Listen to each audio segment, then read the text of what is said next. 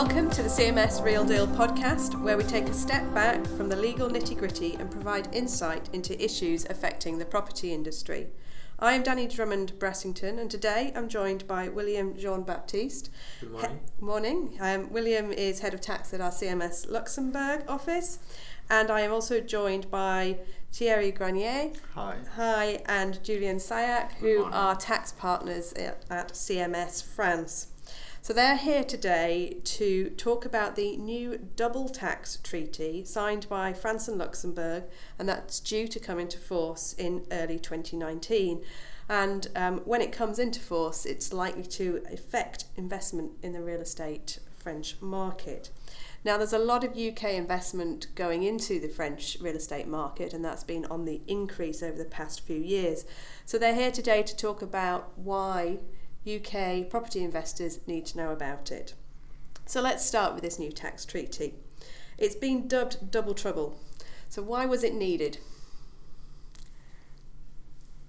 Let's say that first of all, about the application of the treaty, you said 2019, but yeah, we may also expect that it will be applicable only in 2020 because of some, first of all, political issues in Luxembourg. We're going to have general elections at the end of the year, so maybe the process will be delayed. Right. Now, regarding the question, why was it needed? It was needed because there was some kind of a loophole in the treaty between France and Luxembourg in the past, and the French authorities wanted to close this loophole. And this treaty is first of all about reassessing the question of real estate investment in France through Luxembourg, but also complying with some of the MLI and BEPS actions and implementing some of these international new regulations in the treaty. Okay, and so that's from the Luxembourg perspective, and from the French perspective, you're again complying with all the international treaties? Yeah, France, from a general standpoint, wants to apply all the BEPS regulations and all the anti-abuse. So what are BEPS? Sorry, that's the yeah. OECD approach to tax treaties, where they wanted to implement a number of what they call base eruption and profit shifting rules. So France is keen on applying all those rules, and indeed one of the first example is the new France-Luxembourg treaty, where they have introduced a number of anti-abuse rules to, in particular, close the loophole on the real estate investment structures. Okay, and so William, will that a lot of property investments go through Luxembourg companies? Is that going to change those structures fundamentally from Luxembourg company points of view? I don't think so. First of all, because French is not the only market which would be targeted by investors going through Luxembourg. We also have the UK and Germany. And even regarding the question of the French market, the new treaty doesn't close the attractivity of the French properties through Luxembourg. It's just that we now have to comply with stricter rules and also comply with anti-abuse provisions. Okay. And so if you are investing in French real estate, and if you're a UK investor in French real estate, what are the headlines that you need to know about this new tax treaty? Yeah, well, in the past, what we should have in mind is that the Luxembourg was the route to follow if you wanted to invest in France, because with a specific vehicle that exists in France, which is the OPCI, you benefited from 5% withholding tax when this vehicle, the OPCI, distributed dividend to a Luxembourg company. It was the only country where we had this specific tax treatment, and very tax advantages, because only a 5% withholding tax should be paid. With the new tax treaty, the withholding tax should be 30%, but 30% is the standard withholding tax rate that should be paid in other countries. So there is no longer differences between Luxembourg, Germany, UK, or any other EU countries. So now the question for UK investors is, do we need to have a Luxembourg company if we want to invest in France, or could we invest directly from UK to France with specific vehicle? And this is a question that could be raised, and for future structuring and for future investments. Do you think then that the structures, you mentioned their new vehicles, do you think that the structures will become simpler if you don't need to invest via a Luxembourg company? Possibly. Yeah. Possibly. So might make it easier, more attractive? It's a good question, because there is not only tax that could be taken into current consideration, because based on the discussions that we had with a lot of investors so far, we understood that Luxembourg has also other advantages than tax advantages. As a French...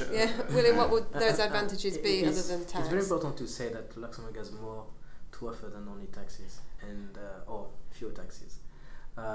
If you look at the market today, you're going to see that Luxembourg is mainly attractive for the ability to find people, experts in management of investment funds and generally holding companies. So that's something that should also take into consideration. I mean, saving taxes is one thing, but being able to deliver is also something else. And that's one of the advantages of Luxembourg, that there's an ecosystem around the management of funds, which has no match further in Europe. And would you agree with that? It's a point of view. At least it's a point of view of some investors, foreign investors, because we could hear this point of view. Okay, and so hearing what William's just said about the sort of the infrastructure that exists around funds in Luxembourg, so that it is more than just tax, do you think people will be looking to restructure, or they're happy with the infrastructure that exists in the Luxembourg, or the tax will be driving different structures? Well, that's the other point. We have a number of ideas to let's say limit the impact of the new treaty. One being to set up another fund in Luxembourg, right, to hold the French fund. And if you do so, and if you have an entity in Luxembourg which is comparable to a French fund, then you can reduce the withholding tax down from 30 to 15%. So that becomes a more acceptable tax hit, let's say, for an ordinary structure for an investor. Now, for the existing structures, of course, it is a little bit more difficult because to justify the transformation, you really have to have a bona fide commercial reason. Yeah. So, for instance, if you have an ordinary holding company and you want to transform it into a fund, then you'd rather have new investors coming into that entity.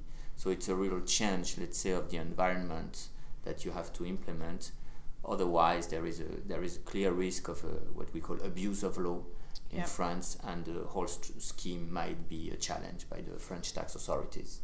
Okay, so in the run-up to whenever this double tax treaty comes in, you were talking about whether it's 2019 or 2020, dependent upon Luxembourg election issues. Do you see people do you think people are going to be trying to restructure, or is it more a case of wait and see what happens when it comes in?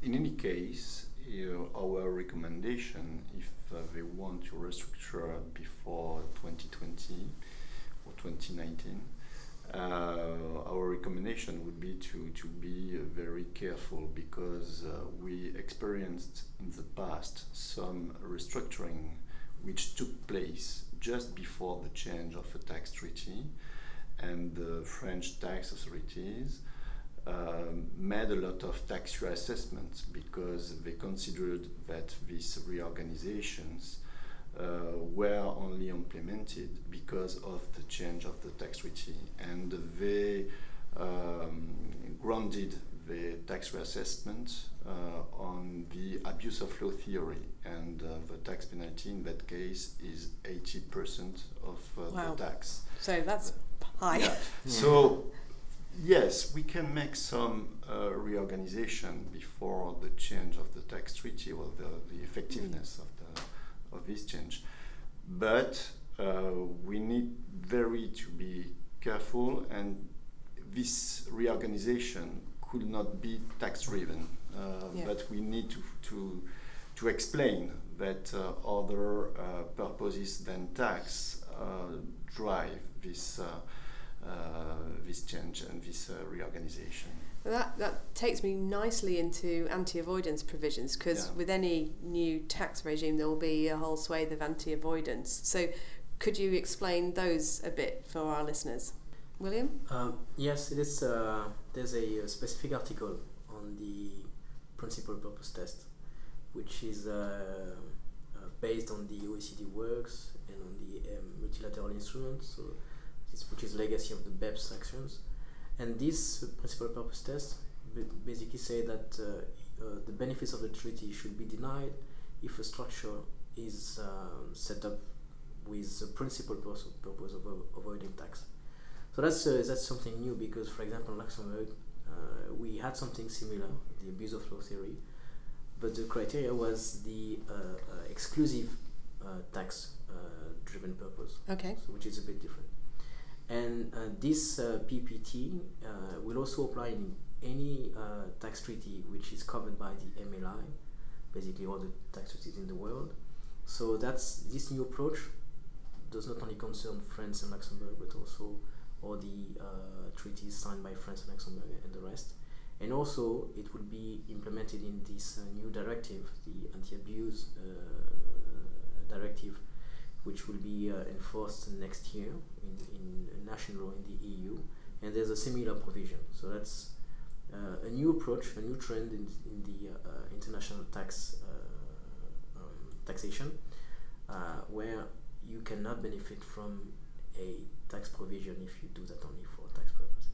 Okay, and anything to add, Julian? Yeah, we have the same situation in France, where the abuse of law theory targets structures which are exclusively done for tax purposes, and not mainly as in the treaty, in the current treaty. So the question here is whether the tax authorities will have the choice to implement the abuse of law theory with the 80% penalty mentioned by Thierry, or the main purpose test, which is less difficult for them to achieve, but with probably less penalties as well. Okay. And the general idea is that since we have introduced an anti-abuse rule in the treaty, this would be the rule to implement in the first place, rather than the domestic abuse of law theory that we have in France.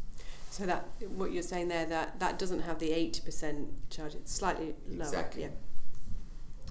And so what would be your respective advice to UK investors looking at French real estate assets in the next 18 months? If I start with you, Julian. Well, the question is also what kind of investment they are looking at, because obviously the OPCI structure, the investment structure, still works with a different setup, and maybe more setup in Luxembourg in terms of entities. But you can also look at an ordinary investment if you don't have several real estate investments to make in France.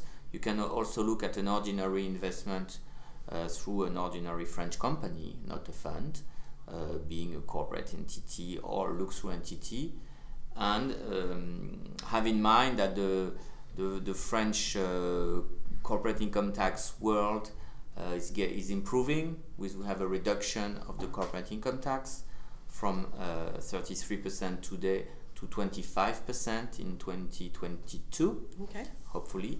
And so you could also consider changing the approach and use an ordinary company to make your real estate investment. Okay, Thierry, anything to add to that?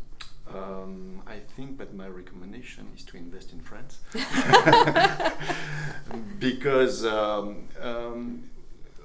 beyond the tax aspects, we still have very good products. We still have very secure legal system. So it's very transparent. If you want to have some information regarding real estate, if you compare with other countries, it's very secure. So tax is only the end of the road, I would say. So you have to take into consideration other aspects. And at the end of the day, it will just come up with just an adjustment in the price, because due to this additional tax, well, maybe it will entail a decrease in the price, but that's all. Price adjustment to reflect any increase in tax. Yeah, exactly. Yeah. And William, from the Luxembourg viewpoint? Well, I would say that, of course, they should still invest in France, but they should do it through Luxembourg. They've done that already in the past, so why would they change their very good habits? And obviously, it would be tempting to try to find new routes to do that, but I guess that we should all understand that the world has changed in terms of tax, and trying to find a new loophole would be just finding a solution which gonna last for one year or something more, or just slightly more. And the question of going to Luxembourg is also benefiting from everything that the country has to offer, which is not tax related, meaning the quality of services. And it has a cost, and trying to avoid this cost could bring some very ineffective solutions. So, summing up, keep investing in France. This isn't going to change it, and Luxembourg is more than a tax haven. It's the whole infrastructure around the funds. It's not a tax haven. It's not a tax haven. I said it's more than. It's got this structure around there.